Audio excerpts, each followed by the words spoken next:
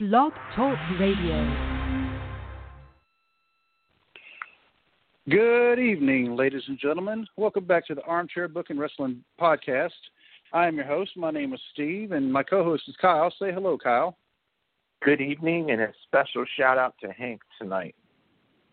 Yep. Yeah, thank you, Hank, also known as Rich, for joining us last week. For people who don't know him, Rich is actually one of the funniest people that Kyle and I know. He's also one of the most intelligent. He just doesn't know a lot about wrestling, and so he's got a lot of studying up to do. He's going to get back with us.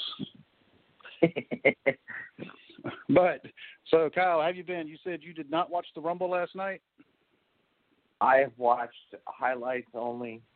Like I said, I just can't give WWE my money for what they're putting out right now.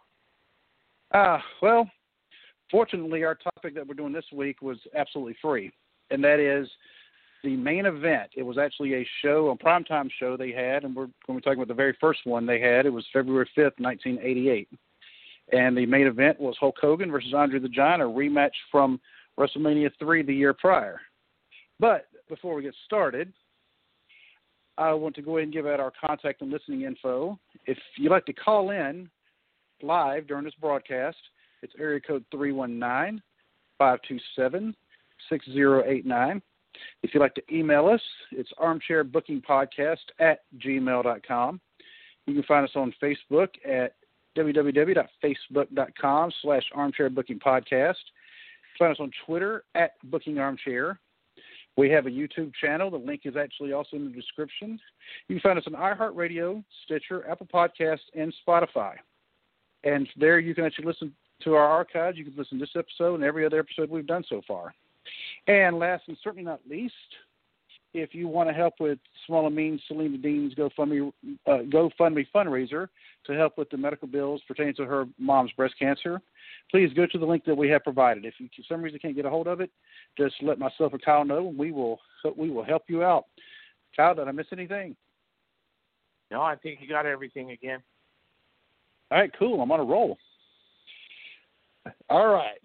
So, when we first started talking about this main event, because it is almost now the 33rd anniversary of this, wow. And I actually remember watching this when I was all of 14. And man. I still remember sitting in my living room there in Pine Bluff, North Carolina. I was a freshman in high school, and I was watching this. And it was a huge deal, and this has been the highest-rated wrestling show still to this date. And that's saying something considering what the ratings were like during the Monday Night Wars. And that's an odd thing in itself. The popularity of the product in the 80s, one, but how infrequently these type of main event matches. Hogan and Andre never had a rematch outside of the Survivor Series where they were on teams. This was the first rematch, whereas you're going to see interactions and matches from the Royal Rumble last night here on Raw momentarily. Yeah. Because I'm actually, I have Raw on as well, and I believe that's what we've been doing here lately. We both have Raw on. We just have it on silent mode. I guess I could put on the caption, but then I'd start paying attention to that, not paying attention to us, which is where I should be paying attention to. But, yeah, you're right, because now as soon as they have, like the very next night after a pay-per-view, even like a major pay-per-view, they'll have the rematch. They did it a little bit different back then. They would actually make you wait for it. And this one, I mean, I thought, because it was, you got to think about it. I mean, this was in February, WrestleMania, it was in late March. So you're talking 11 months later, 10.5 months later, that they finally had the rematch, an actual one-on-one rematch besides just the kind of teaser thing at the Survivor Series.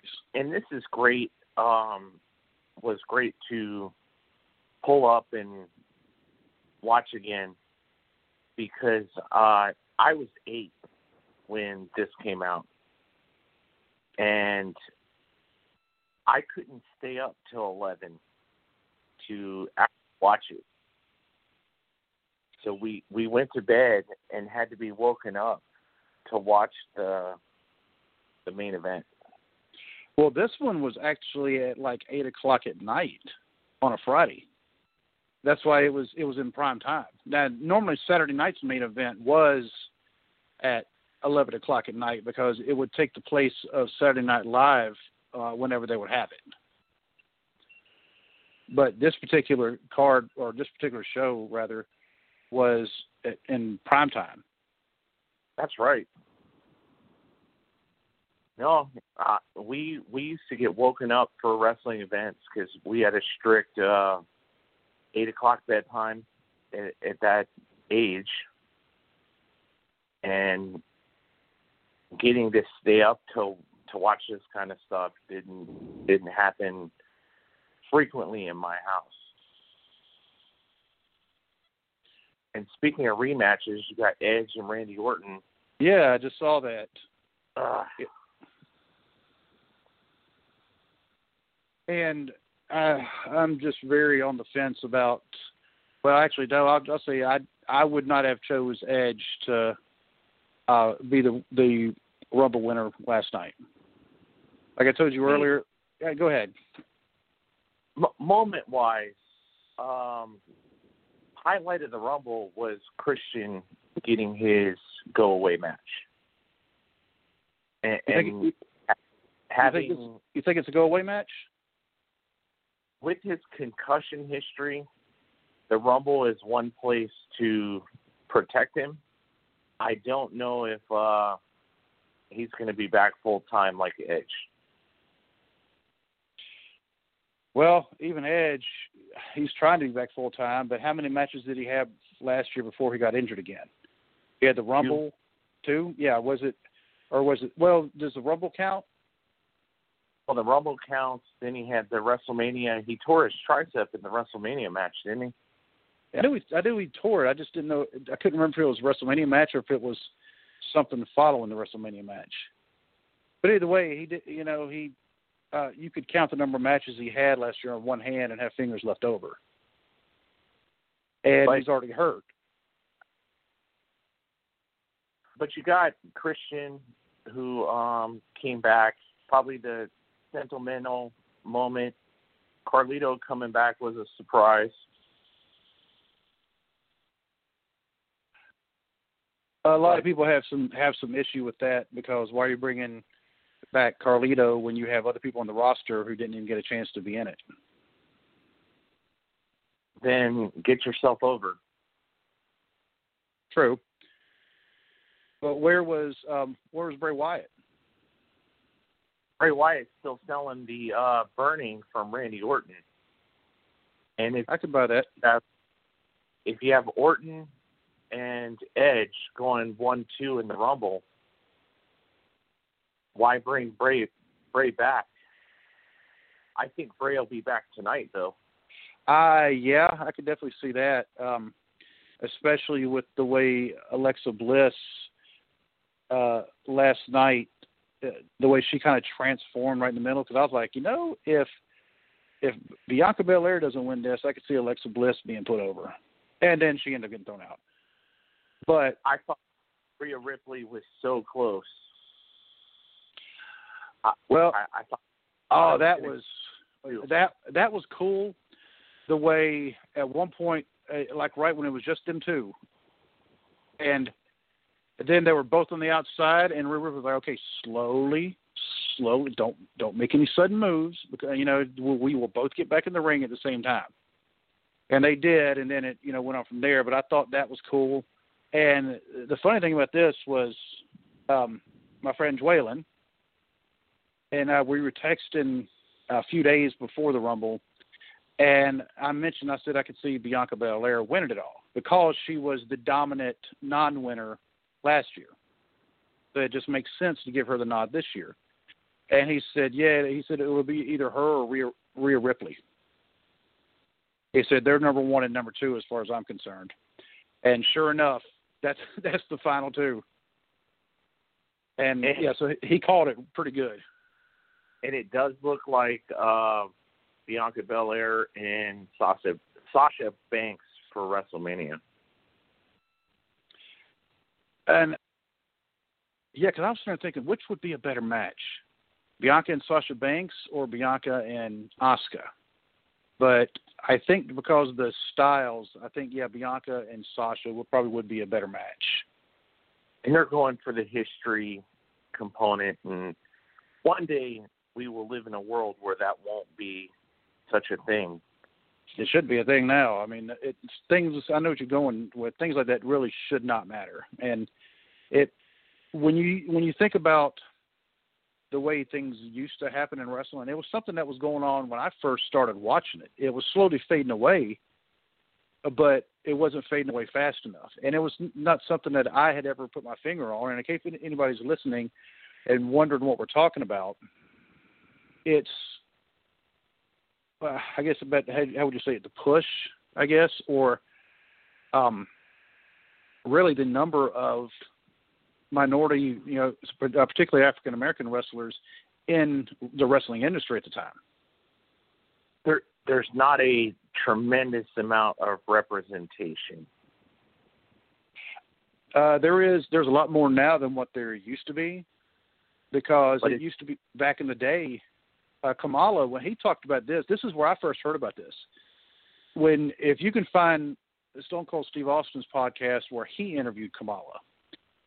And first of all, it's wild to think about, we see Kamala the Ugandan giant. He never spoke English on TV because he was supposed to be from Uganda, even though, and guess what language they speak in Uganda?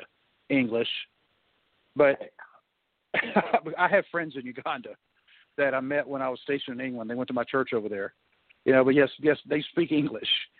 But he never spoke during his interviews. And then when you hear him talk, he was just so mild-mannered and soft-spoken and probably one of the nicest people you could ever meet.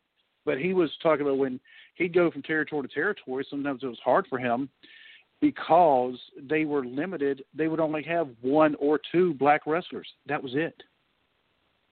And it wasn't something I had ever really thought about, growing up, because when I first started watching, they were getting away from that, but there were still very few. And go ahead. When we watched wrestling, there were a lot of stereotypes that and I know you want to talk about this in another episode. There were a lot of stereotypes. You cannot tell me watching the Reverend Slick that is not an awful stereotype. Oh, I think it is. I was not a fan of the Slick character back then because I thought it was them pushing a stereotype. And I'll say the WWE, they're more guilty of pushing stereotypes like that than any other organization in wrestling. And they do it today. Yeah, But we're watching Raw right now. Only one member of Retribution in the Royal Rumble last night. He is Muslim. Do you think he's not untalented. He's a talented wrestler. Oh, Mustafa Ali, he's very talented. He's just the only thing about him, he's just injury prone. I think that's the only thing that's kept him from already getting some gold. But is he not being pushed? Or yes and no. I mean, he's I think they put him as part of Retribution. I mean, it does give him a chance to be part of something. And maybe not necessarily as a singles, but he's like the leader of a faction, so that's really not a bad push. But you're right, he's Muslim of Pakistani origin. And then going to the first match on the undercard, then Charlotte Flair losing to Shayna Baszler and Nia Jax like we predicted. Mm-hmm. Asuka's a single mother, a business owner, and quite the celebrity out in Japan. And apparently she's a great big video game nerd. Yes. So, and she just does goofy stuff on television. That's her character here. And I think, you know what, that's her. That's her having fun. You know, she enjoys it. Because she speaks English. But part of the good one. So I was still awake when Shayna Baszler and Nia Jax won the match. And the comments about Shayna Baszler's appearance on the wrestling boards.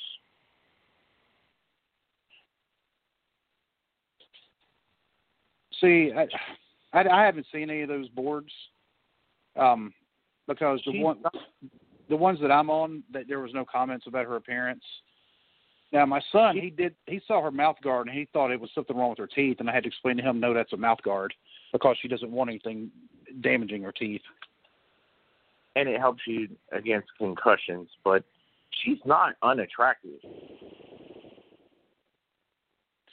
Well, Vince won't have unattractive females wrestling.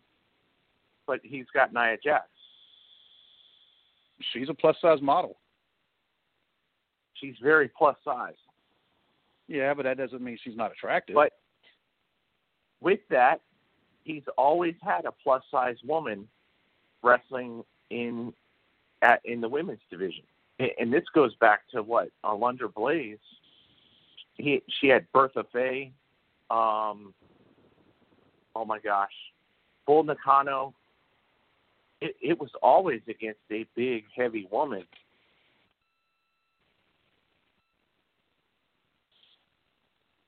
But definitely stereotypes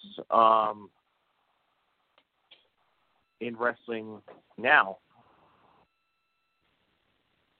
Well, right now, some of the stereotypes, Sheamus, oddly enough, he's stereotyped a little bit, but nobody really thinks about that. But some of the other ones, I mean, you'll have to give me some examples, because I'm drawing a blank, but it's not because I don't think there are any. It's just because I'm just drawing a blank because I'm old, and I do that. It happens. It's brain fog. But just going through for a different episode, they still exist. Oh, nice crucifix. You don't see that very often. Match-wise, Sasha Banks and Carmella, not bad. No, that one wasn't bad, and I think they are going to have to start giving, what was his name, Carmella's dude, her wine guy. Her wine guy. Yeah, her wine guy. That's what I can't remember the actual name, but yeah, he's her wine guy. The match, oddly enough, the intergender match he had with Sasha Banks last week, believe it or not, was a good match. And he actually showed some skills, because I was like, oh, a lot of acrobatic type stuff. And I could see him maybe, I don't want to say being on 205, because unfortunately people go to 205 and then they just kind of disappear. But Reginald, yes. I don't remember his name. But talk about they kept Carmella off television for 6 months. They redo the vignettes to debut a character on SmackDown. And boy, did that fizzle out for her in no time. Yeah, because everyone's like, oh, it's Carmella. And you know what's wild? And I was actually thinking about this today. You think about how Carmella first came to the main roster. She was with Enzo and Cass because she was engaged to Cass at the time. No, she got split from Enzo and Cass. Right. Like right as soon as they all came into the main roster, they split her off. But she was with them before that in NXT. They brought her all up. They split her off. And then look at it now, what was that, 5 years ago? And she's the only one left out of those three. Because Enzo, of course, couldn't keep his mouth shut, and then he apparently couldn't keep his hands to himself. That was allegedly. And in fact, I want to say those charges were dropped. But either way, he still couldn't keep his mouth shut. And then Big Cass, of course, beating up the little person in the ring that one time. He went overboard on that. They told him, don't do the big boot, and he did the big boot anyway. And then he got to harassing Carmella because, they had actually split up. They were engaged, and she broke it off, and he was hurt. And then when he came back, they put them both on either Raw or SmackDown. I don't remember. I think it was SmackDown. But then he got to where he was harassing her, and so they let him go. And she's the only one left. He had mental health issues. Cass does? Cass. Really? And he was a pro-Trump Republican, not to mention politics anymore, but he rubbed people the wrong way. Was he outspoken about it in the locker room? Yes, he was. Maybe that's what it was, because he's not the only pro-Trump Republican there in that organization. But they also don't want it to become a political organization. Politics in the workplace do not mix unless you're Twitter, and it can make you unlikable if you subscribe to a certain party. If it's not the party that is the flavor wherever you work, if that makes any sense. So I've seen it on both. So I'm a big believer that those in the military should be independent and stay in the apolitical.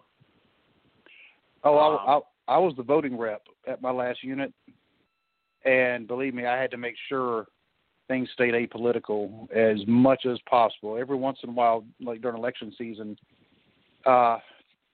somebody would actually ask me, hey, can I vote straight party? They would say whatever party it was. I was like, we have to look. It all depends on your state. So they would kind of announce what party they were.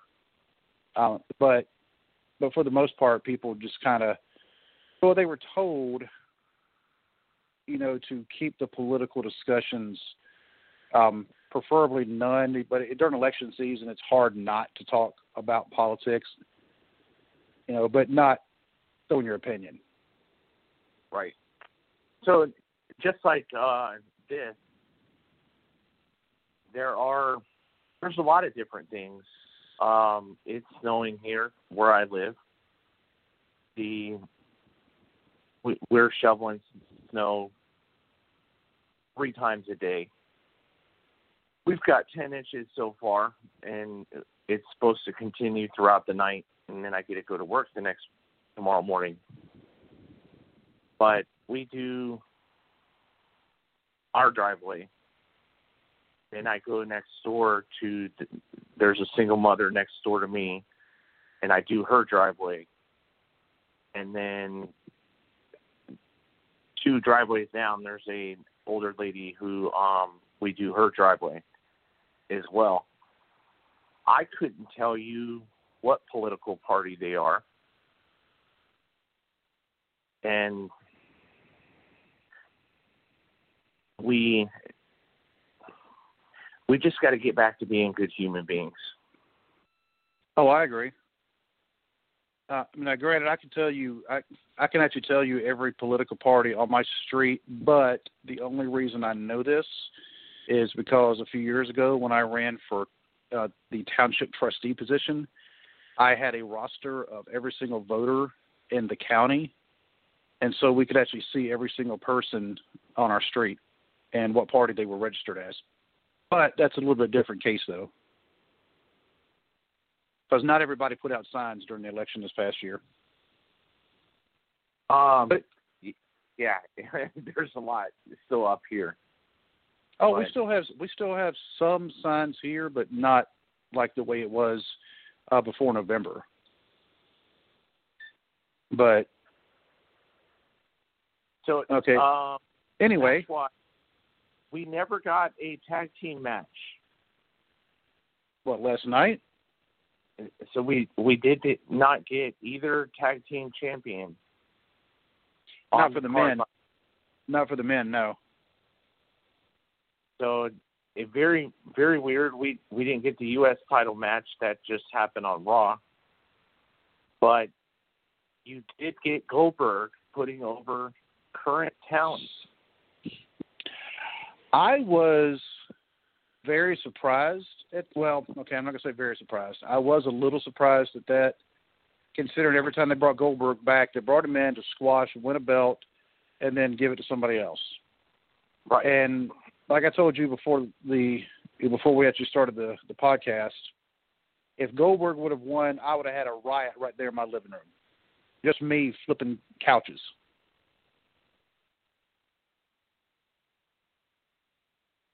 But maybe the purpose of bringing Goldberg in was to just put over Drew McIntyre, but I don't think they needed Goldberg to do that. Well, it goes back to what do they got?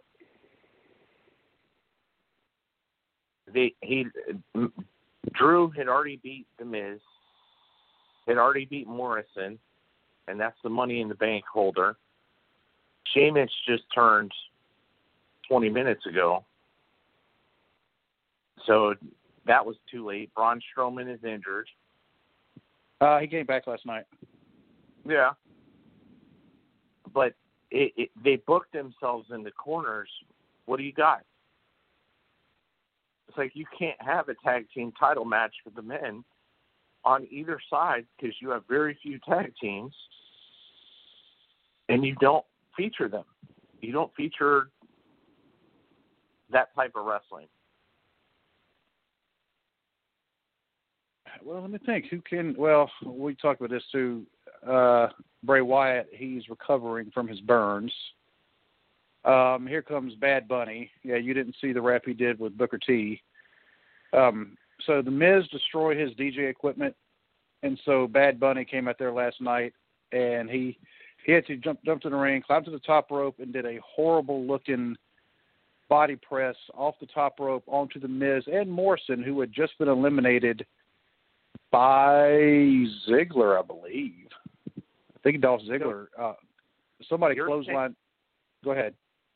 You're saying his splash is worse than his haircut? Yes. And believe me, that haircut, when my wife, she saw him last night, she's like, what is up with his hair?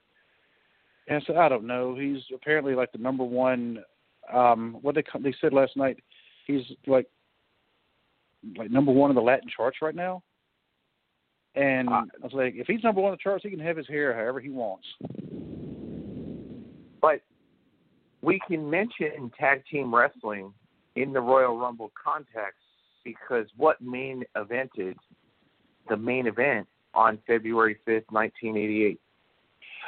You would think it would be Hogan and Andre, but no.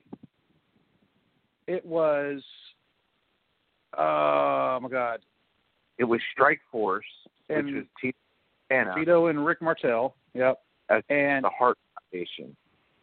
Yep, because when I watched this the other day, that match, they barely even showed it. They were having the credits rolling as that match was on. It was like an afterthought. They didn't even show the entire match either. They started like halfway into the match.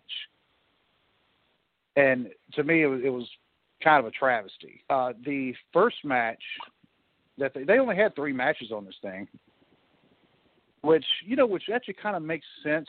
So it kind of shows that the WWE's have. Oh, there you go, right there. They didn't show it. It was he almost fell off the top rope when he was doing that. That's how bad it was. But the WWE's habit even now of showing, okay, we have 3 hours, we have a lot of wrestlers, okay, let's have, 6 matches on the show. Well, apparently that's not a new habit. because the main event was an hour long. They only had 3 matches. First one being Randy Savage against Honky Tonk Man for the Intercontinental title.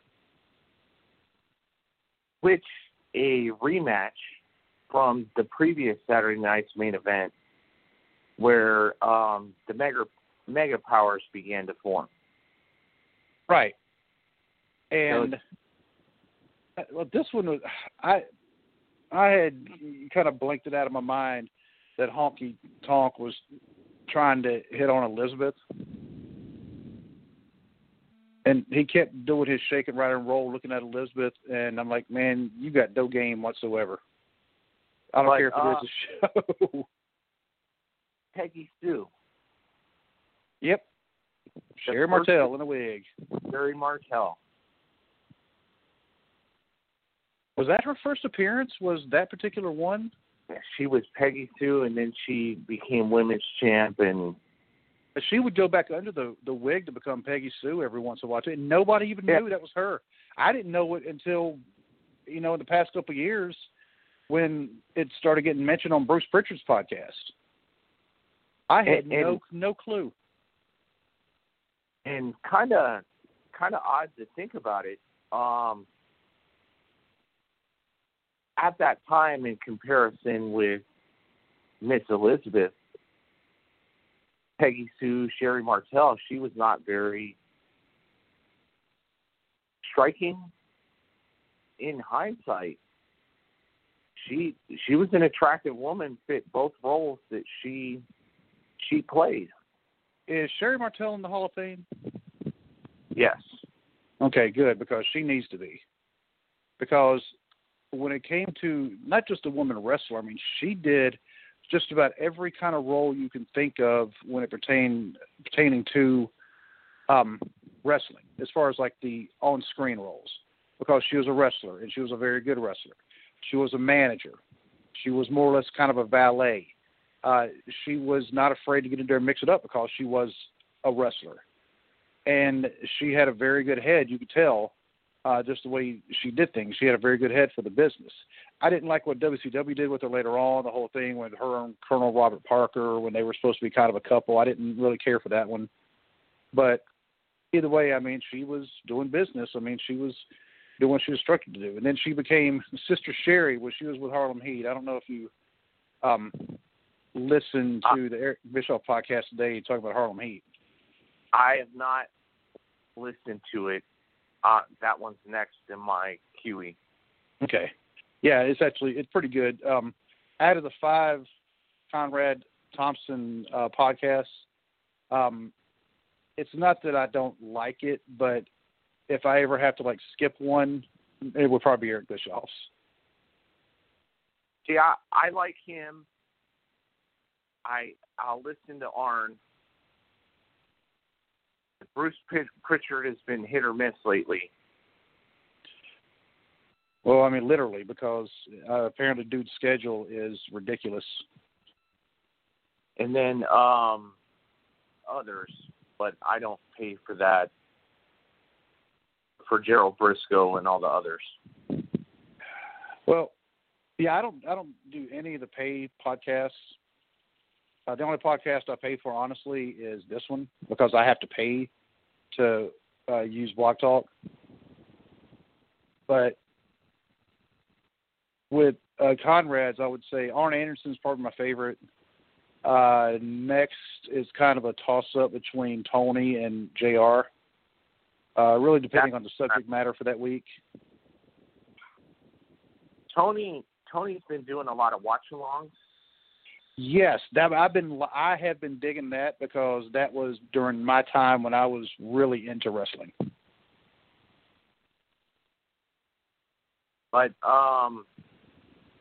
cast-wise, it's just a lot of different stuff.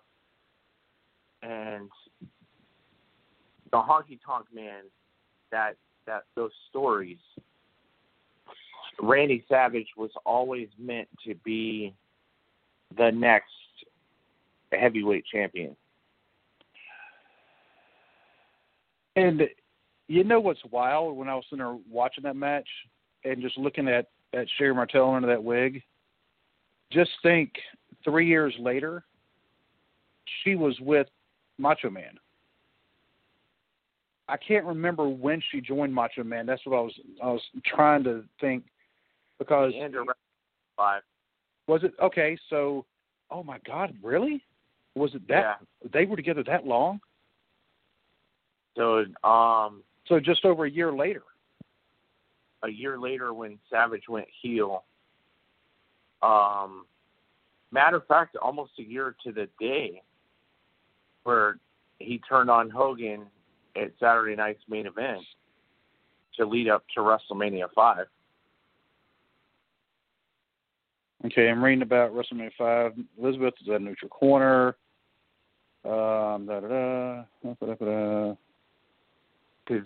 she and Macho attacked Hogan in the credits on the Coliseum video for WrestleMania 5. Oh, really? Hold on. What did it say? 2-hour delayed arrival. See, we were about 10 minutes into the podcast, and all of a sudden I heard beep, beep. Somebody, I had a phone call waiting, and it was the school, the one call.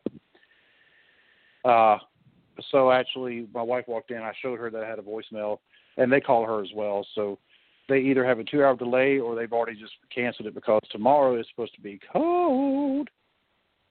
It's supposed to be a high of like 26 tomorrow. I find this topic very intriguing because we have discussed Ted DiBiase, how he should have been an interim champion or held the title till WrestleMania to lose it to Macho or to lose it to Hogan. Well, if you think about it, he kind of did lose it to Macho. Well, he lost the main event of the tournament. Right. But he never officially held the title. And I had to go back and look. And you were talking about somebody coming into the company and having an impact almost immediately. And yeah, Ted DiBiase, he wasn't a rookie by any means. In fact, it was his second time in the WWF. He was there when he was just starting his career back in 1979. But here it was 9 years later, he started in 1987.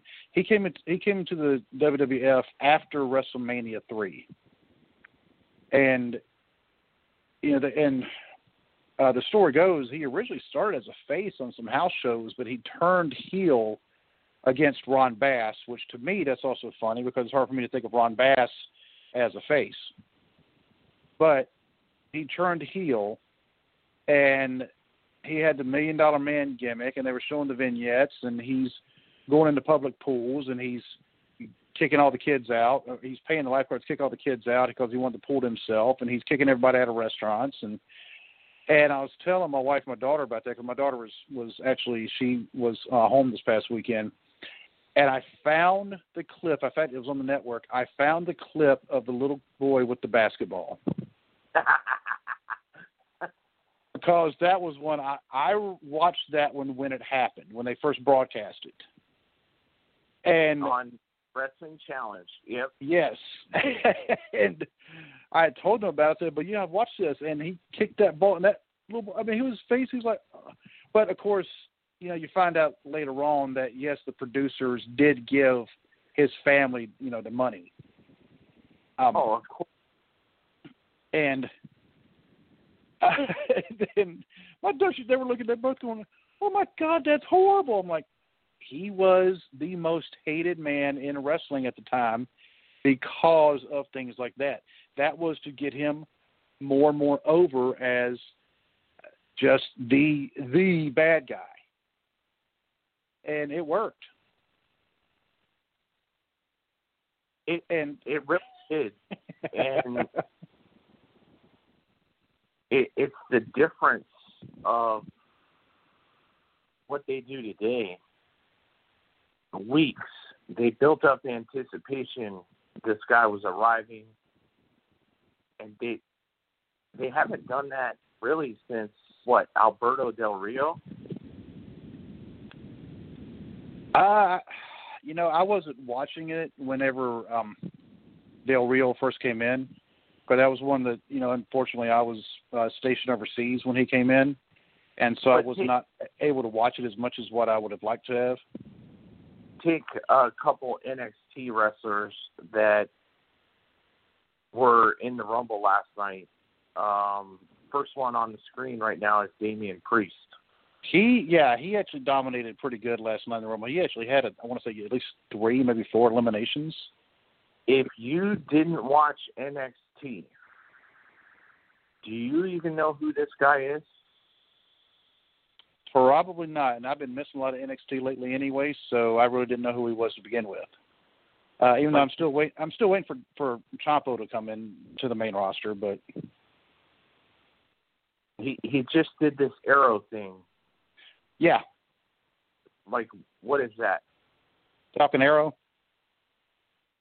And same, who I like, because I do watch NXT. She'll be on the main roster soon. And no vignettes, nothing. There's just no character development anymore. Not the way there should be, because, NXT, they have the character development there.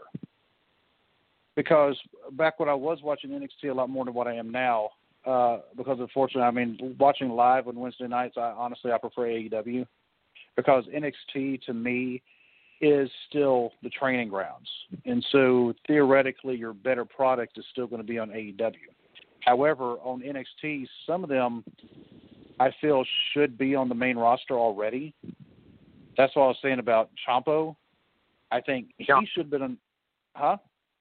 It's Ciampa. Ciampa. Yeah, I can't pronounce it. I think he should have been on the main roster already. But he doesn't. He must. Okay, I can get that. I mean, and I can actually respect that he does not want to go to the main roster. So he's almost like the top of the bottom. Right. Or he's like the top of the minor leagues in a way. He's the top of the training. NXT has been the better show of the 3 shows. Because they're all out trying to prove themselves. Because they're booked better. And it used to be, before COVID, NXT, every week they were performing in the same place.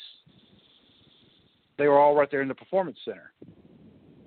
And yes, they did travel occasionally. They would do the... before the major pay-per-views, they had the NXT takeovers. Thank you. They had the NXT takeovers because that was the first time I saw Shinsuke and Bobby Roode. And it was the one, I believe they were in San Antonio. They were somewhere in Texas. And when they showed their entrances, because Bobby Roode, his entrance, the glorious... the way he came in, and then Shinsuke came in on, I think he was like on a surfboard or something like that. I'm like, wow, they need to be bringing these two up to the main roster. And of course, I want to say Bobby Roode was up like almost immediately, but Shinsuke didn't because he got hurt that match, and you could see it when it happened. But they take these characters that are pre-made from NXT and they rebook them on the main roster. Say Matt Riddle. Bro. Again, over the original Bro. Had his fans, and now what? I think he still has his fans, but don't know. I mean, in NXT, it almost seems like they have it's almost like an ECW type cult following in a way. It's booked better. The stars are more developed. There's development. There's interviews. And one thing about NXT is it doesn't start with a 20-minute promo. Oh. Yeah. Even SmackDown starts with a 20-minute promo, and they only have 2 hours instead of 3.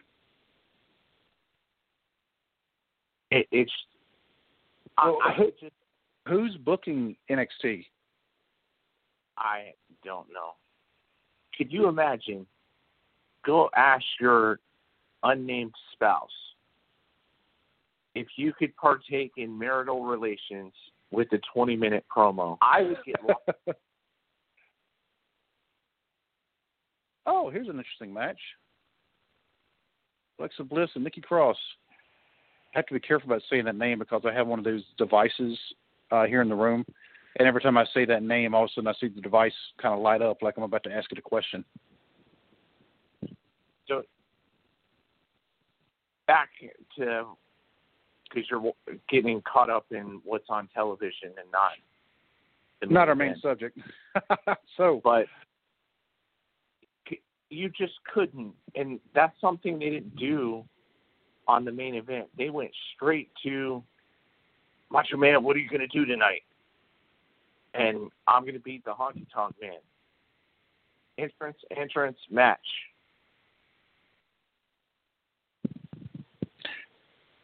And it was actually one of the few cases where both performers actually had their own theme music at the time. Now everybody has theme music.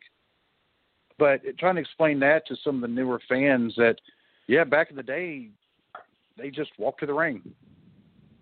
You know, there were a few who had music, the Freebirds, Jimmy Valiant, Hogan. Oh, by this time, 88, the Pile Driver album was in full force. Everyone who was a name in WWF had theme music. Trivia question there for you, Kyle. Who sang the song Pile Driver? Coco Beware. Yep, because that became his theme song. And, you know, Junkyard Dog, he actually, he's had 3 theme songs because he would come into Another One Bites the Dust. Occasionally he would come in the ring to Atomic Dog. And then he switched to Grab Them Cakes when they did the first wrestling album, even before Pile Driver. But with this one, Ted DiBiase, his theme song, and, you know, even though the guy who was writing most of their songs at the time, Jim Johnson, he was don't get me wrong, and this is coming from a musician viewpoint, he was a good songwriter. I just didn't like the theme songs. I thought they were just kind of cheesy. Of course, WWF at the time was cheesy. You know, but the $1 Million Man, money, money, money, money, money. Would you listen to that on the radio, like driving to work? There were a few. Real American. Now, that's a good song. That one's actually written by performer, I think, is Rick Derringer, and who was a legitimate rock star. Then you had Strike Force had Girls in Cars. That was a cool song. Nice little poppy song. The Honky Tonk Man song was not bad. Cool, cocky, and bad. Yeah, I wouldn't listen to it, though. Now, I would not drive to work listening to Jive So Bro. No. But it's Pile Driver.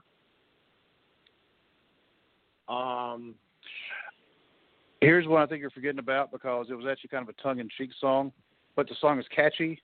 All American Boys with the Rougeaus or the Quebecers or whatever you want to call them. I listened to that song today. Did you? I think for a heel tag team, that is one of the best songs ever. I thought for a heel tag team, they could have switched back to being faces really easily just because their move set was one of a face team. Because they could do a lot of because you always thought about the acrobatic stuff, you always thought of, well, faces do that. But they were doing the same kind of stuff. And one of the things they would do, they were the first team I saw do this, and I've only seen like one or two teams do this since. Whoever's in the ring would put their opponent in an abdominal stretch. And then he would reach around, behind him, and his partner would pull his arm or grab his hand and pull it to give more pressure on the abdominal stretch. But if the referee turned around and saw it, they would just act like, oh, it was just a tag. And I always thought it was what? More torque. Yeah. But to the main event, this is historically where Honky said Dick Ebersol was only worried about the Macho Man and making sure the Macho Man looked good. And he refused to drop the Intercontinental title, according to urban legend. There's a whole lot of people that have been saying that urban legend. And he was a friend of Hogan. I personally would like to see anybody please get the Intercontinental title and hold it for a year and a half just to beat Honky Tonk Man's record. Because I was never really sold on Honky Tonk Man. Well, that's another good question. Who's the current Intercontinental Champion? You would have to ask that. Big E. Yeah, Big E's the Intercontinental Champion. So it's tough. He won the title, Christmas? Around then, yeah, he beat Sami Zayn, yeah. And he's defended it, once? Once or twice, yeah. But that's the difference. Like this show opened up with an Intercontinental title match. And granted, there were dark matches that we don't have to talk about that wasn't shown. There was a ton of dark matches. But opens up, and that shows you, as a heel, we all wanted to watch Honky Tonk Man lose. We did, and I guess, as long as he lost, that's the only thing I cared about. I was not that sold on him. I'm like, how in the world is this guy holding the title? He's not even that good. Can't anybody? I mean, of course, I'm back then, I'm not understanding kayfabe, and I'm not understanding how it works. But now I'm even asking even more questions. Why couldn't they find somebody else, to hold the title? But that's his job. It is his job, but he also refused to give it up. Supposedly. You pay to watch him lose, or you watch to watch him lose, and for whoever his opponent was to beat him up. And then he cracked Randy Savage upside the head with a guitar, and these were not gimmick guitars. And that still makes me just, I cry out in pain when I see them tearing up guitars like that. Even now. But amazingly enough, with him going against Savage, and Savage not winning the Intercontinental title, and this, of course, set up Savage to win at WrestleMania and over DiBiase in the tournament because of the events that happened for what was supposed to have been the main event of the main event, in my eyes. But now that you're getting there, man, why would they show the main event as the second match? Because that's when the viewers were going to be watching it the most. And that's where they got the biggest rating. Yep. They do study things like this. And the people aren't going to necessarily sit through a whole bunch of these other matches, especially if they're a casual fan. But Hogan and Andre, obviously, they're still two of the biggest names people know from wrestling, because the year prior they set the world indoor attendance record at the Silverdome, even though, Dave Meltzer says they didn't, but whatever. And people wanted to see this rematch. Now, how it ended, I don't think anybody could have ever predicted. They could predict, they cheated. Andre, pinned him. Hogan's shoulder was obviously up. They counted 3 anyway. You jump right to the end, man. Well, the match itself, to be honest with you, was kind of garbage. Andre really couldn't do a whole lot. So Andre just had back surgery, and this was his second match after back surgery. I thought he had the back surgery. Did he have it before WrestleMania the year prior or after? He had it after. He wrestled at Survivor Series. This is his second match back. Because he was wearing the back brace at WrestleMania the year prior. That's when he first started wearing the over the one shoulder singlet.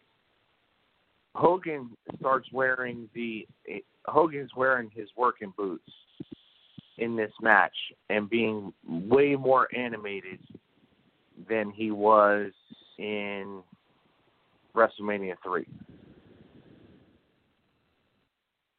Well, Andre did the one move I did like seeing him do, where he grabbed whoever by the, he was standing behind him and grabbed him by the head, and he just started headbutting him in the back of the head. So this may have been the first time we saw Hogan come off the ropes off the second rope to knock Andre down. Yeah, that was a rarity. You didn't see Hogan doing that. But the story of the match is Hogan amped to the gills, like he's on speed. And may have been. On the outside, you have Ted DiBiase and Virgil. Every time Hogan got an advantage, DiBiase and Virgil would interfere and disrupt his concentration. And the referee, who was supposed to be Dave Hebner, would spend quite a bit of time with the offending outside party.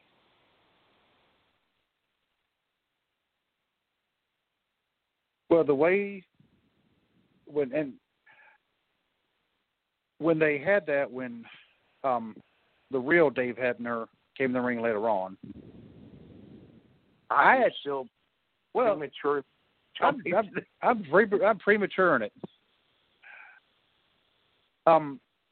Andre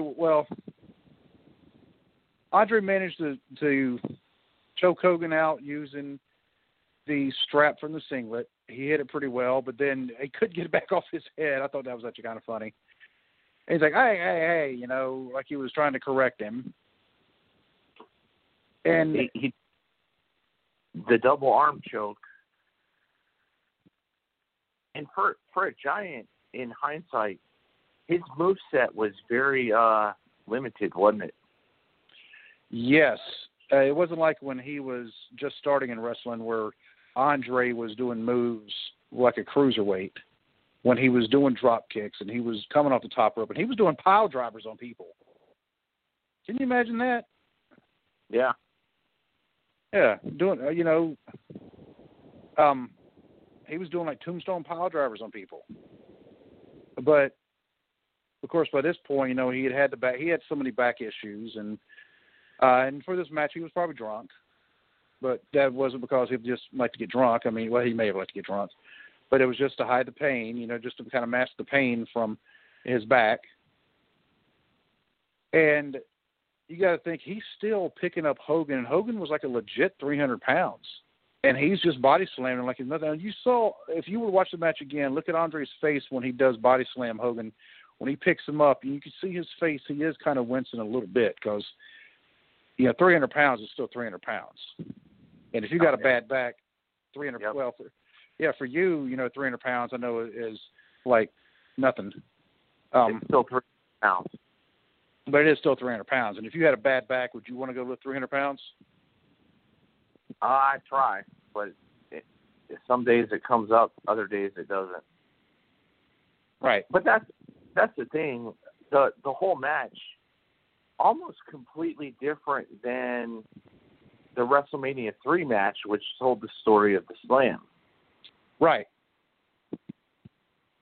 And that's Hogan doesn't get a whole lot of credit for that. But match-wise, completely different than WrestleMania 3. Right. And, Andre's move that I guess you want to call like a finishing move, because he really didn't have a finishing move because he really didn't wrestle that much. But his move was basically like a hip toss power slam type deal. And it was almost like just a takedown, and he just laid on him. And then they had the fake 3 count. And that was it. Well, to tell the story, Hogan comes off the second rope with the clothesline. In the match, because this makes no sense at all if you're a normal human being. When Hogan do the leg drop after that move, he goes to the rope where Virgil is. Virgil grabs at his feet, goes over to admonish Virgil. Hogan hits the leg drop, and you essentially got a 6 count. Right. They always got to have that. The count where the referee's not there to count it. So the crowd's going nuts. Hogan goes to the referee, and then Andre does what you said, headbutts him in the back of the head, and then does the weird hip toss slam move. 1, 2, Hogan raises his shoulder up. The referee still counts 3, and you got a new champion. I'm going to have to watch it again. I think he may have actually lifted his shoulder up even before Hebner counted 2. It was very evident that his shoulder was up early. Yes. And for dramatic effect. That's the point there. And Hogan, this is where Crybaby Hogan comes in. Hogan starts throwing a fit. And rightfully so. But before he goes nuts, Andre, in no form of sensical English, basically sells the title to Ted DiBiase. Well, during the I guess you want to call it the after-match interview right there in the ring before as he was getting ready to hand it to DiBiase, he said, "I told you, Hogan, I'd be the World Tag Team Championship." Yeah. Yeah, and he said it twice. I couldn't understand a word he said. Well, Andre apparently spoke quite a few languages, obviously French and English, but I understand he also spoke Spanish, some Italian, basically all the European languages in that area. Probably some German. But I'm going to look that up now. How many languages could Andre speak? But when, of course, he gave the title to DiBiase, and DiBiase come up here, and DiBiase said he was going to get the title one way or the other, and he bought the title. And then, of course, when the real Dave Hebner came in, and at the time, I didn't realize there was Dave and Earl Hebner. It never even occurred to me because, the only referee I think I could have named from back then is Tommy Young. Tommy Young. Right? And because, I watched a lot of Mid-Atlantic, and Tommy Young was the main referee in the Mid-Atlantic area. And the Hebners actually, they would referee there as well, but I was like, oh, that's not Tommy Young. So it didn't even occur to me that there was 2 Hebners and they were twins, and so when they brought them, I was like, huh, hey, like that. And they said he paid off the referee. He paid him to have plastic surgery to look like Dave. Right. Jesse Ventura is fantastic here. And I wonder if he came up with that line himself or somebody fed it to him, but that was one of the best ones. He had surgery. What? Is that Jesse Ventura really sells it. Yeah. But, you know, even before the main event, at the previous Survivor Series, which was, a week or two prior to this. In fact, it was not Survivor Series, Royal Rumble. It was the very first Royal Rumble. And they had the match signing for this match. And it's not like now where there's like a match signing before every pay-per-view, and they're having a pay-per-view every month. So the match signings kind of get old after a while. The match signings were a big deal back then.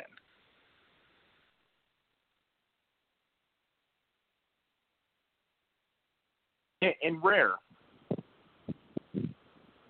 Right, and that's what made the match signings great, you know, or something to watch. Yeah, because right now they have, you know, an example, Charlotte Flair is walking down the ramp. She's about to get in the ring. Right now she's in a thing with Lacey Evans. And they're probably going to go against each other at the next pay-per-view, whatever that pay-per-view is. I don't even know which one it is. And they might have a match signing for them two because the whole thing about, you know, her dad and Lacey Evans, and I hate this storyline, it's just stupid. And but they may have a match signing because they seem to do it all the time, and you know that one of them is going to grab the other one's head and slam it across the table. There's always a fight. Right. And so it gets old. You know, I like watching demolition derbies every once in a while. Every once in a while. I can't watch one of those all the time. You know? But match-wise, very different. 10 minutes, which is way longer than I thought. Yeah. And like I said, I mean, I wasn't a fan of the match itself. I did, you know, obviously in hindsight, and that's what we do, you know, we're looking at this with present-day vision, present-day lenses. How do you say it? Present-day glasses? Goggles or whatever. Right. And I can say, you know, that was a pretty good story the way they did that. And if you've noticed, they've never done it like that since. Not that I'm aware of. No, not that I know of either. Which means maybe it was one of the things they realized, all right, we can only do this once. Now, granted, this is back in 1988 before Vince decided, hey, they like that thing. Let's just do it over and over and over again. Brother. Yeah, brother. Yeah, you know, they like Hell in a Cell. Let's have a whole pay-per-view based on Hell in a Cell. Oh, they like tables, ladders, and chairs. Let's have a whole pay-per-view based on that. And it takes away the uniqueness, and it takes away the special from it. And that's another reason, I think, why their ratings and their viewership and everything, their revenue has gone down. And I know, granted, they supposedly just had one of their best quarters ever. Well, when you let go so much of your staff just to free up payroll, yeah, you'll have a good quarter. But I don't want to get talking. We're not a business podcast. We can talk a little bit about the business side of wrestling, but I don't want to get too far in the weeds because next thing you know, everybody's going to start blaming us for people buying GameStop. Those guys were genius, but I will tell you, I sold all my Robinhood stock, and I will never use that product again. I still have it. I'm not planning on getting rid of it anytime soon, but that's just me. I was not about to jump on the GameStop bandwagon, though, because as soon as I saw that, I wish I would have bought some back in October. But, when it was $17 a share, and then I would have cashed out right about the $400 mark. But they definitely restricted the little guy. They did. Which we are. I'm sure other platforms would have too, but Robinhood, in this case, I really did. I sold off all my stocks. So did TD Ameritrade, from what I understand. They also did the same thing. And I will be deleting the app as soon as I can transfer the money into my bank account. I have my own reasons for keeping it for now anyway, because I thought about doing that too. But it's just the way I have some stuff set up right now. I definitely understand, but it's the same thing we talk about. I got rid of my network subscription, and they make you fill out a long questionnaire before they let you cancel. And they ask why. And the answer is, well, the current product sucks. It's the same thing over and over. The characters, like Asuka, her ring entrance is very developed, and you can see it right now. If Lacey Evans does not come out, Charlotte Flair is going to turn on her right now. They said they're having a triple threat match. I'm still not a fan of the triple threat matches, but, well, I wish they would do them elimination style. But once again, they also do them so often. They're still taking away the uniqueness of that. Oh, Mandy Rose and Dana Brooke. And, one thing, kind of somewhat off subject, but it's a present day thing. I didn't even mention that I finally saw myself on the Thunderdome. Yeah, I know, very proud to have been on. From the Facebook comments, you're almost a local celebrity. Apparently so. I didn't even realize how many people knew what that was. Even though one guy had, the one guy, Walt, he's not a wrestling fan, obviously, so I did have to explain to him what it was. And he said, oh, kind of like The Matrix. Like, oh, yeah. I also posted it on the Twitter page for the podcast, not my personal Twitter page. Of course, right now I can't even follow anybody back on my personal Twitter, but that's another story. I don't want to get into that because then we'll start. Anyway, are on a 72-hour lockdown? Dude, I have not been able to follow anybody for at least 5 days now. You're on triple secret probation. Apparently so. And they don't give any reason why. It's just all of a sudden I can't follow them, and they say, "Well, you reached your limit." Have I reached my limit? I have not obviously not hit a daily limit because I haven't been able to follow anybody, and but I'm not going to get into that because then we'll start going down the political rabbit hole, and I'm trying to avoid the political rabbit hole because our podcast is not about politics. We avoid it.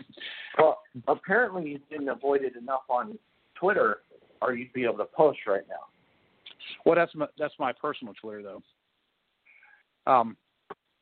But sad thing is, I actually really don't even post that much on my personal Twitter. I just think it's what I'm involved with, some of the groups that I'm in on Twitter.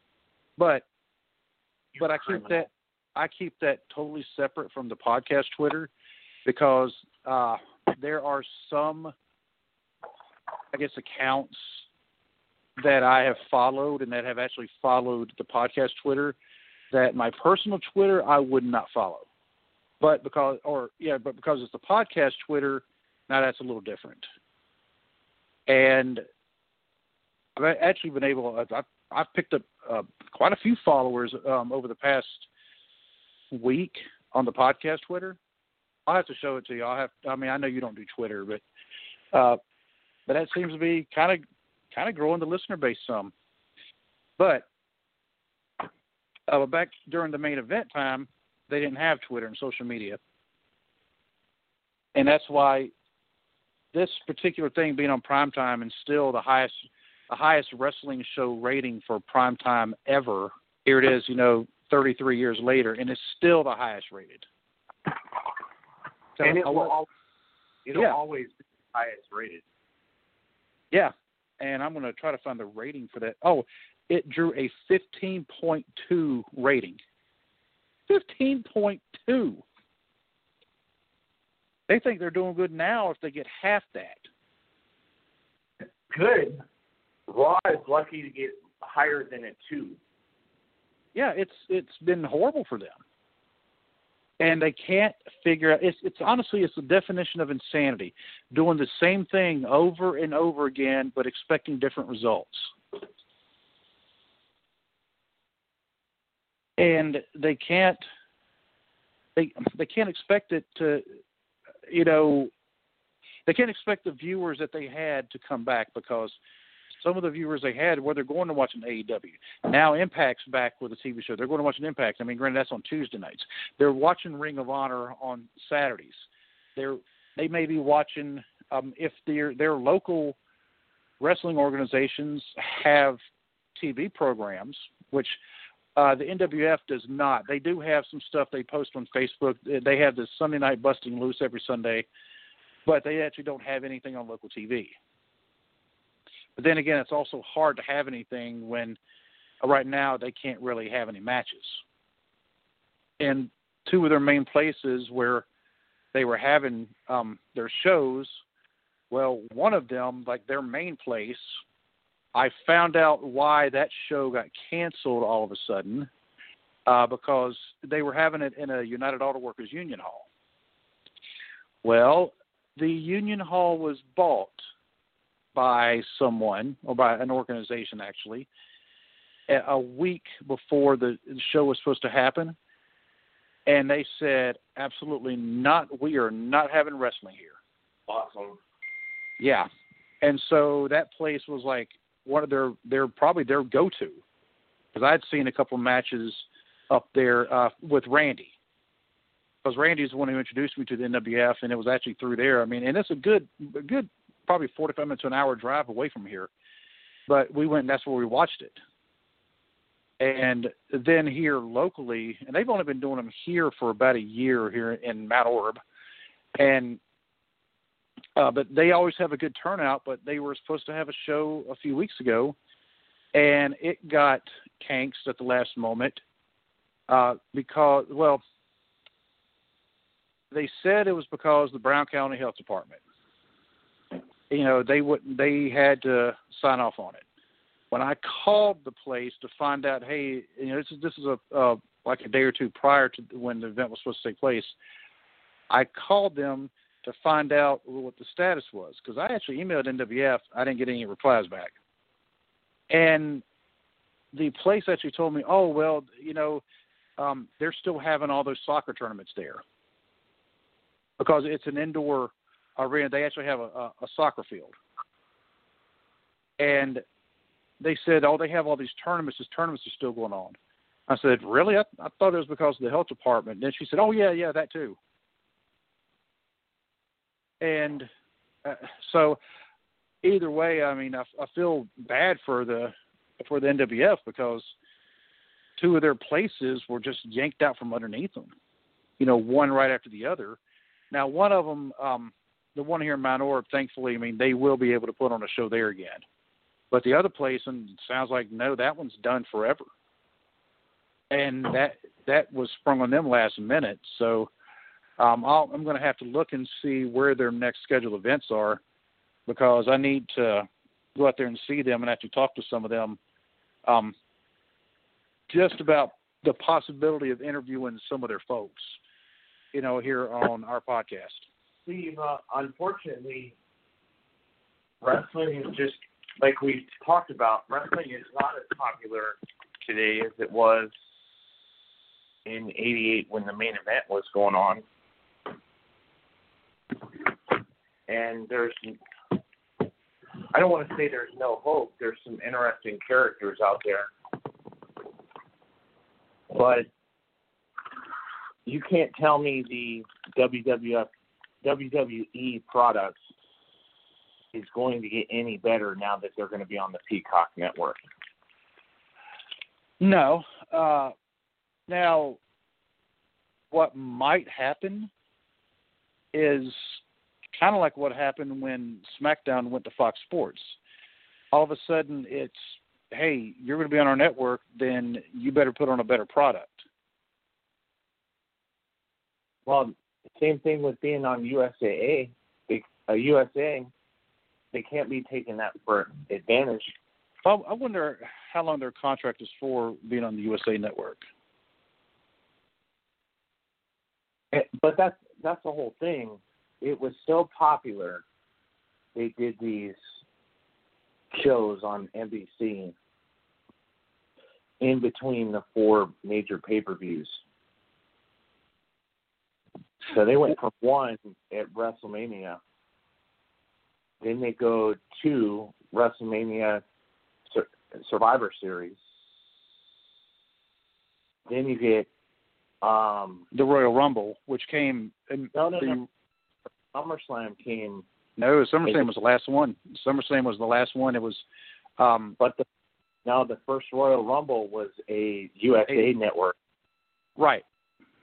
So SummerSlam became a pay-per-view before Royal Rumble did. Oh, so you're talking about an actual pay-per-view, not just the event itself. But if you think about it as wrestling fans, we've been conditioned in a way to main wrestling cards every month for as long as we've been alive.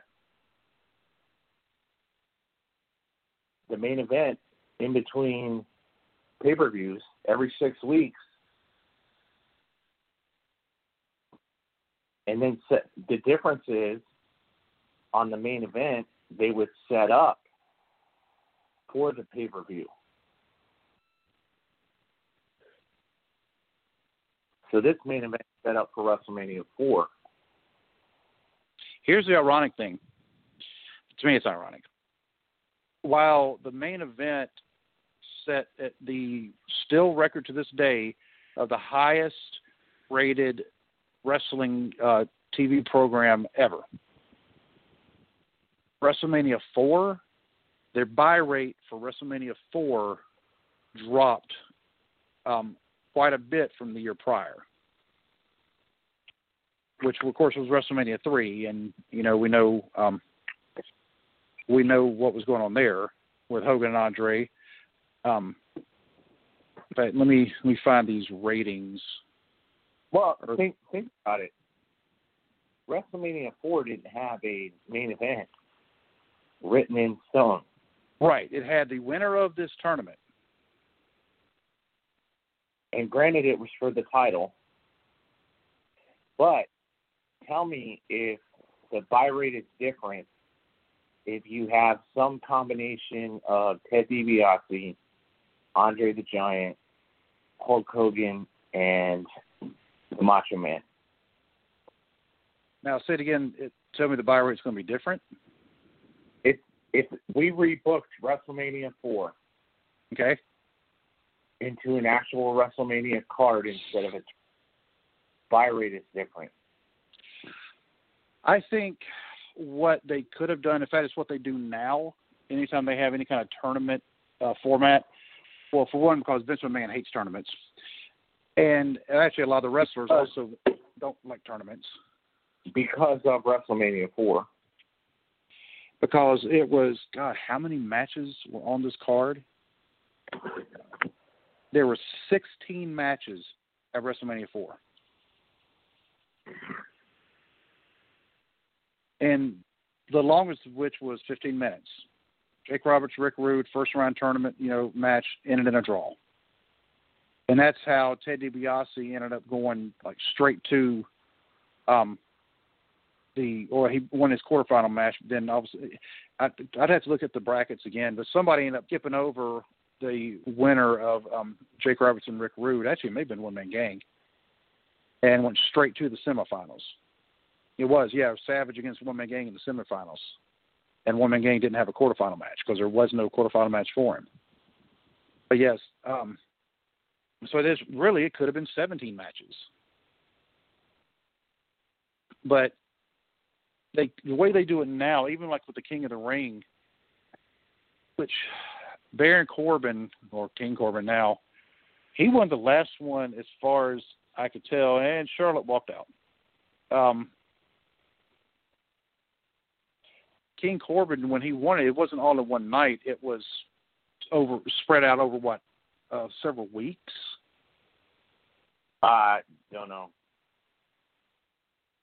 But I think if they would have done something like that, they said, okay, we're going to start the brackets like right now, like the week following the main event. And if they had, 16 instead of 14, because 14 is such a goofy number to have in a tournament, and they could have done it like that, and then that could have been the main event at WrestleMania 4. They could have eliminated seeing, 16 matches. They could have cut it down to maybe 10. Booking WrestleMania 4 would be a good challenge. My thing here with the main event, after the double Hebner shenanigans, both were referees for the next 10 years in WWF. Yeah, we definitely know Earl was. So they both refereed matches in WWF after this. Remember Danny Davis, when that happened prior to this with the Hart Foundation and the British Bulldogs, they removed his refereeing license and he had to become a wrestler. Yes, he was a wrestler who wore black and white striped leggings like he was still a referee. And then they eventually turned him back into a referee, and they didn't really make a whole lot of fanfare about it. It was just, hey, dude, I need you to be a referee again because you as a wrestler suck. Well, they didn't do that with the Hebners. Nope. And obviously there was a dirty one because Hogan pulled money out of him and launched him. My favorite part, because I watched this twice, Hogan is so strong, and whatever Hebner brother did this is so small that when Hogan ran across the ring and launched him into Virgil and Ted DiBiase, he almost threw him over their head at some 15 feet. I'm actually reading right now why they stopped. They actually were going to do a further angle into this. They were going to investigate the evil twin, and they had a backstory to build sympathy for David, claiming he was continually victimized by Earl's misdeeds committed in Dave's name since their childhoods. But in a 2001 interview with WWF Raw magazine, Dave Hebner said the angle was soon dropped after he had suffered broken ribs when Earl kicked him as part of the aftermath of the Hogan-Andre match during the main event. So remember when they got into a fight with each other? Yeah. Earl kicked him and broke his ribs. That's why they stopped it. He kicked him really good, too. Obviously, he broke some ribs. Of course, granted, I cracked some ribs sneezing, so true story. Didn't need to do that, too. I went to the hospital. They said it's actually more common than what you think, but anyway. I broke my dad's ribs cracking his back. Let me guess, the whole you were behind him, he had his arms kind of crossed, and you reached behind him and then picked him up kind of deal? No, he needed a chiropractor, and I was strong enough to pop his back in most days. But as I got stronger, I got too strong for what he asked me to do, and I pushed down like I normally did to pop his back, and I broke one of his ribs. Ow. And then he broke the second one sleeping that night. So I may have broke two of them. But either way, yeah, that was the explanation why they didn't continue that angle. And then, of course, later on now, I mean, they're pretty much blackballed from the WWE. For selling counterfeit merchandise of all things. That's the story. Earl Hebner's actually talked about it a little bit, and I don't know what to believe on that one, so I'm just going to leave it as speculation. But yeah, they're blackballed, but you never know. Vince he's let people come back in the past. But anyway, so why did Hogan? Do you remember why Hogan was taking some time off from the WWF at this time? For No Holds Barred. For what? This is where he filmed No Holds Barred. It was, because I'm just not thinking when I saw No Holds Barred in the theater. And I saw it in the theater in 1989. So, yeah, he went and filmed No Holds Barred. Macho Man carried the company. Not a bad choice. No, I mean, it made sense because Macho, I mean, he looked the part. His wrestling was, his style was good enough. He was very, very believable. Like, he could not be beat. Feud is started in late '87. Ted DiBiase beats Hulk Hogan here. Let's say you use some Andre interference on the outside. Macho Man has a much better start as WWF champion if he beats Ted DiBiase at WrestleMania. And it's straight up, it's already scheduled as the main event. Right. Yeah. Oh, I can go with that. Match-wise, instead of Hogan Andre here, and knowing Andre's condition, and honestly, he should have stopped wrestling 3 years prior to when he did.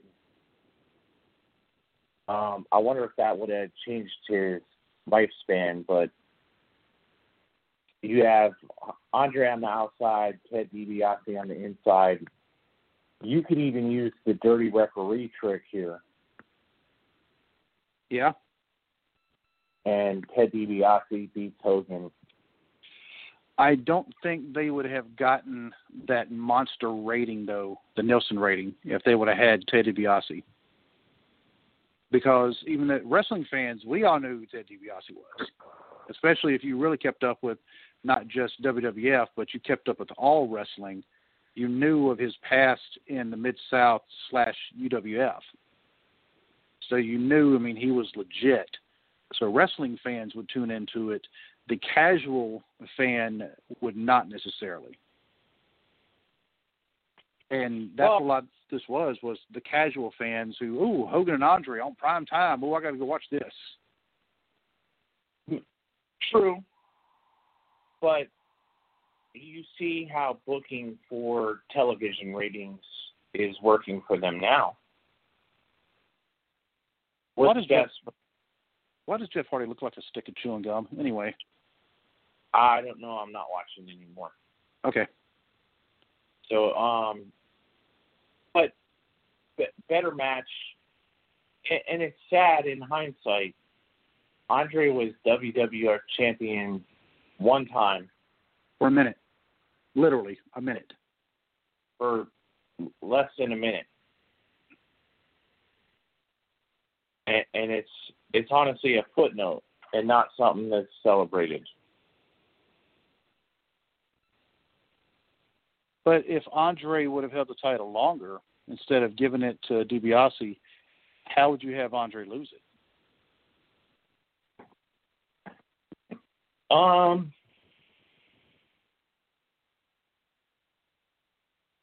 Well, the next person was the Macho Man, from what they said. If Andre's a heel, the next face in line is what, Macho Man? Yeah. If he's a face, you can use Virgil and Ted DiBiase to take him out. Well, Andre, at this point, he had been a heel for a little over a year, and he would remain a heel for another 2 years before he turned face again at WrestleMania 6. But So go ahead. He's a tough one because he never really lost, other than Hogan. He never really lost cleanly. Well, he lost to Warrior also later on, but I don't think. Well, we would say yes, give it to Savage from Andre, but in reality, Andre wouldn't have gone for it because he hated Randy Savage. Right. So it would have had to have been DiBiase to Savage. Yep. And one of the things that I think hurt Savage, actually, Savage won 3 titles. He had 3 title reigns in WWF, 1 Intercontinental and 2 world titles. All 3 times that he won the title, he did it by cheating. Because he won the Intercontinental title when he hit Tito Santana with what looked like a small, like a 3-pound dumbbell. You know, like the little plastic jobs that you see. Well, you know what I'm talking about, the little ones. Yeah. Yeah, it looked like it, man. He pulled it out of his trunks and hit Tito. Tito picked him up for an atomic drop. Randy hit him. As the referee was counting, he literally rolled it out of the ring. I mean, the thing rolled out. But that's how he beat Tito to win the Intercontinental title. And then when he beat DiBiase in the tournament final, because Hogan came in the ring and cracked DiBiase in the back with a chair when he had Randy in the, well, I call it the Cobra Clutch, but the $1 Million Dream. Right. And when he beat Flair for the world title at WrestleMania 8, he did so by holding on to Flair's tights. And he was supposed to be a face. And so that also was hurting Randy. And that actually kind of hurt his run a little bit because it was almost like he didn't win it legitimately. He won it, but he cheated to do it. And you know, so that was kind of also kind of looked at. And yeah, I mean, he did a good job of carrying the company. People could get behind him, but not like they could Hogan at the time. That makes sense. Right. Of course, I think Hogan also liked it because as we're hearing more and more about his ego, it was, see, I'm the one who carries the company. Nobody else but me. Macho Man can't do it. Warrior can't do it. And so that's how Hogan ended up getting the title back. Of course, I mean, they were going to give it back to him eventually anyway. Of course, there's Hogan getting the title at WrestleMania 5 from Macho Man. And then after that, they really don't have Hogan and Macho Man in that much of a program because the next year, of course, is Ultimate Warrior. But the way this main event was, and I still think it was kind of genius the way they did it because they were setting everything up for Hogan to go away for roughly a year. Right. And they still should have shown more of the Strike Force and Hart Foundation match, but that's just me. They should have. And overall, at the end, what a good combination to for tag team wrestling. They really had some chemistry, didn't they? Yes.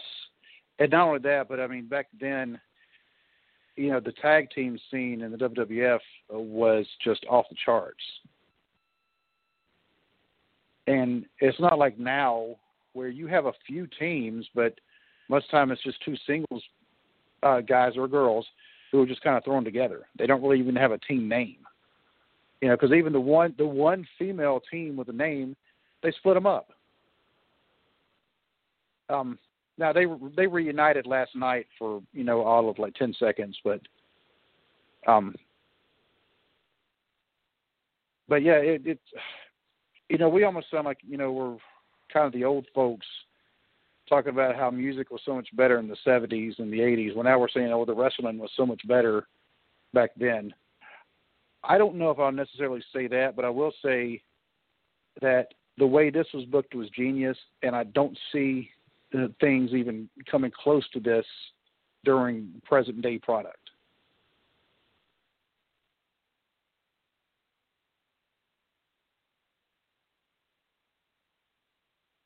No. Agree, disagree, or? Agree. I've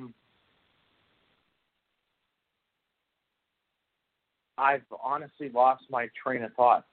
I just went completely blank here.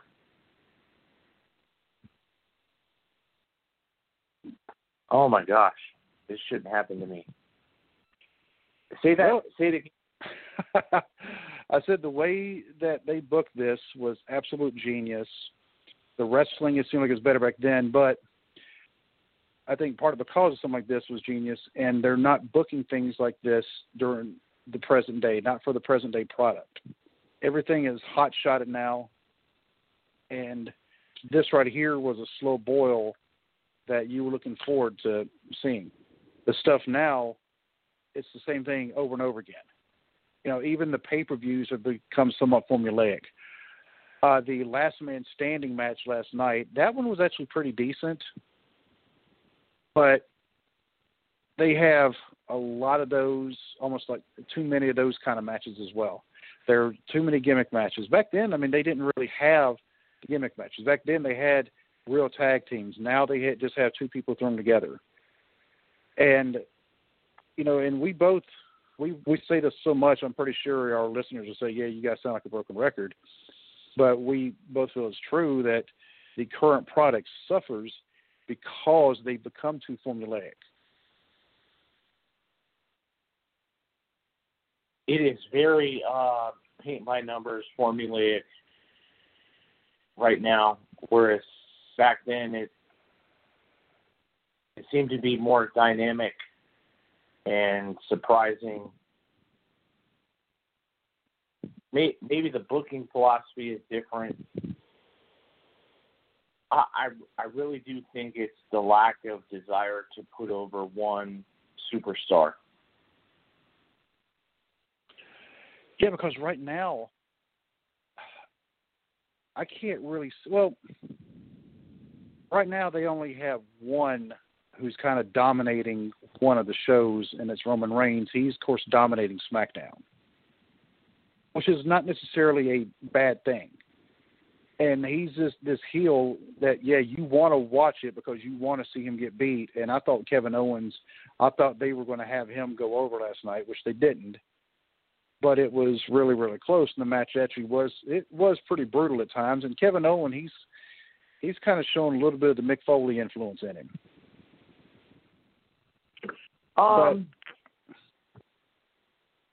So among the things that are already being rumored for WrestleMania, Goldberg obviously has a match already penciled in. Did you hear his rumored opponent? Goldberg?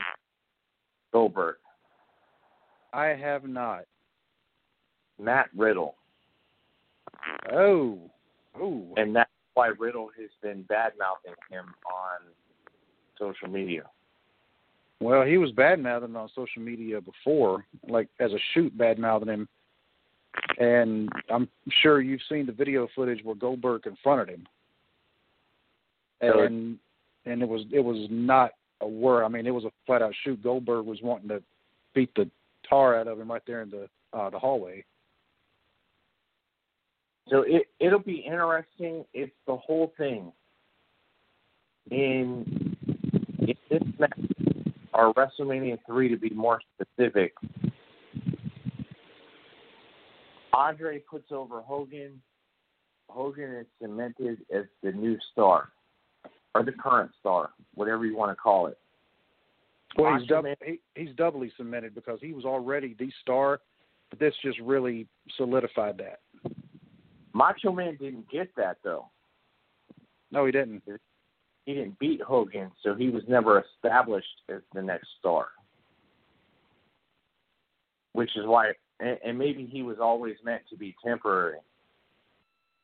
Hogan puts over Warrior, but does it in a way to not make him look like the next star. And probably most of that was Warrior. Well, Warrior, Hogan's matches back then were very formulaic, one-dimensional. Warrior he basically had half the moveset Hogan did. And he would blow himself up running to the ring from the dressing room. Right.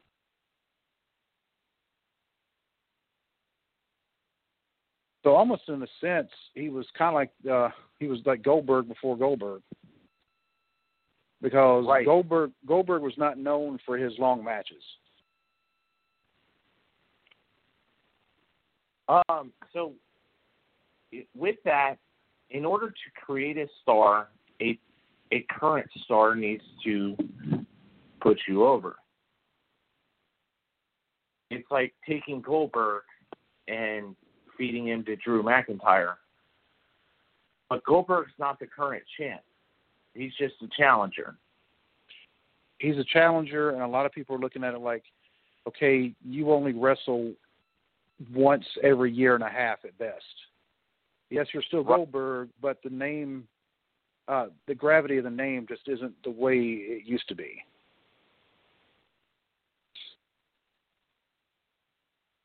So you have that, and current star, it's the one thing of all the things Hogan did when the crowd in Toronto was cheering for him at WrestleMania 18, he didn't change the ending of the match. Right, he still put The Rock over. He still put The Rock over. The Rock puts over Brock Lesnar. Lesnar puts over Drew McIntyre. Years later, but yeah. He did put someone over on the way out. As much as you can say about Brock Lesnar. Oh, he did put him over, and he would do business when it was needed. Yeah, I don't put the fact that him holding the belt and being almost like a part-time champion, I'm not necessarily putting that on him, because at the end of the day, the ultimate decision lies with VKM. But he actually put McIntyre over, and you hear him talk about some of the other wrestlers. He did get a little bit more respect for me when he was actually picking opponents based on them. He thought they would have good matches together, and that included like AJ Styles and Daniel Bryan, and actually R-Truth as well. Because he said wrestling the smart guy, he said they put on better matches than him against a big guy. Right. So I definitely get that. So which means he had more respect for the business his second run than what he did his first run. But as far as like putting people over, Hogan put The Rock over because Hogan had just returned to the WWE, and he was NWO. Yeah, that failed thing. The WWE NWO just sucked. But just a few years later, he didn't want to put Shawn Michaels over. Right. And so Shawn made a spectacle of himself at SummerSlam in 2005. But overall, main event of the main event, Saturday night's main event, cards or presentations, is this your favorite one? Probably because of the impact it had on the sport, I'd say yeah. I did see some. This was the only main event besides Saturday night's main event that I saw.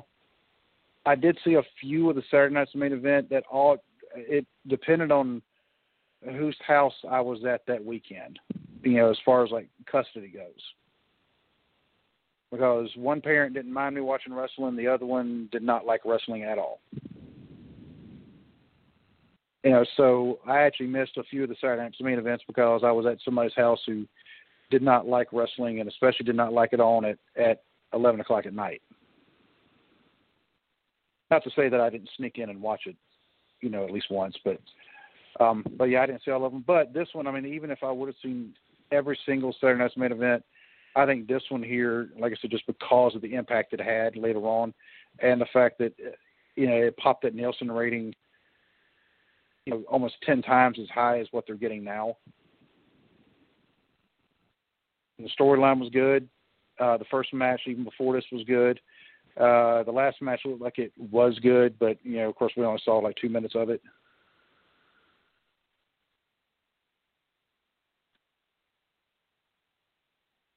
But anyway. You still with me, Kyle? Yeah. I remember this. I remember Hogan and Macho Man forming the Mega Powers a little more because I was a big fan. 8-year-old me loved Miss Elizabeth. So the first and only wrestling poster I had was of Miss Elizabeth from this time period.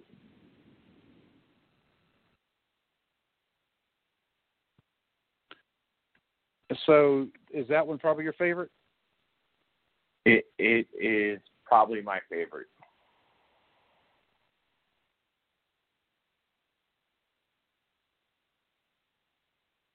What about you? I said this one. I mean, because besides that one with the Mega Powers, forming, and then of course later on down the road the Mega Powers exploding, and I'm gonna have to see if the network has that where you actually have a Hogan actually asking, "Hey, are they ready? Are they ready?" They actually caught that on camera, and they had broadcast it out when it first aired because they were waiting for Randy to come in there and hit Hogan upside the head with the bedpan or whatever it was, and but he was asking the producers, "Hey, is he on the way or is he ready? Is he ready?" It was kind of a botch, but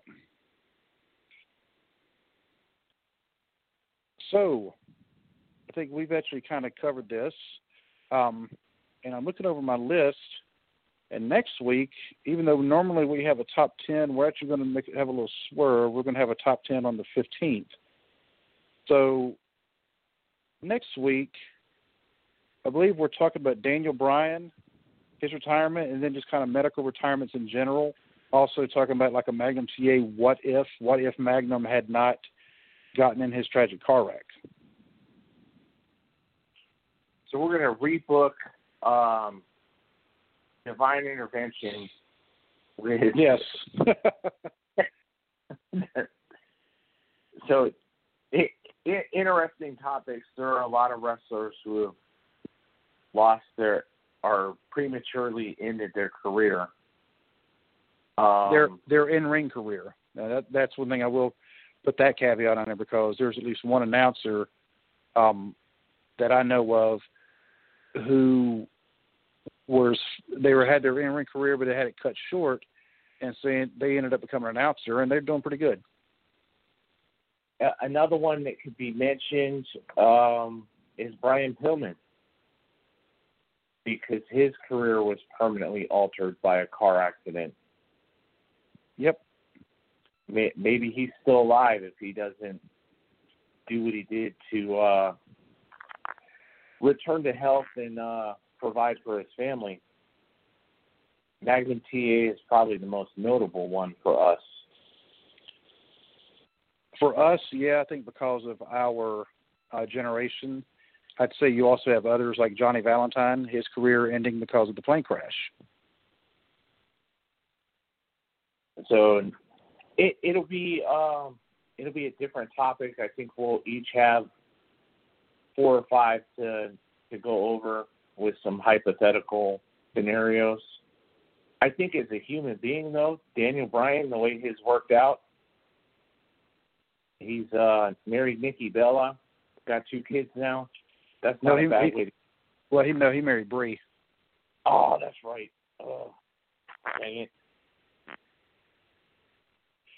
And the only reason I remember that is because I was thinking, His name is actually Brian Danielson, and her name is Bree. So you have Brian and Bree. And then Birdie and whatever. Right, Birdie. That's right. I forgot the first baby was named Birdie. But beyond that, some of the other things I think we have to look forward to. We do want to discuss at some point. I don't know how we would describe it as what we were talking about earlier in the podcast. Kyle, we're talking about the roles of minority in wrestling.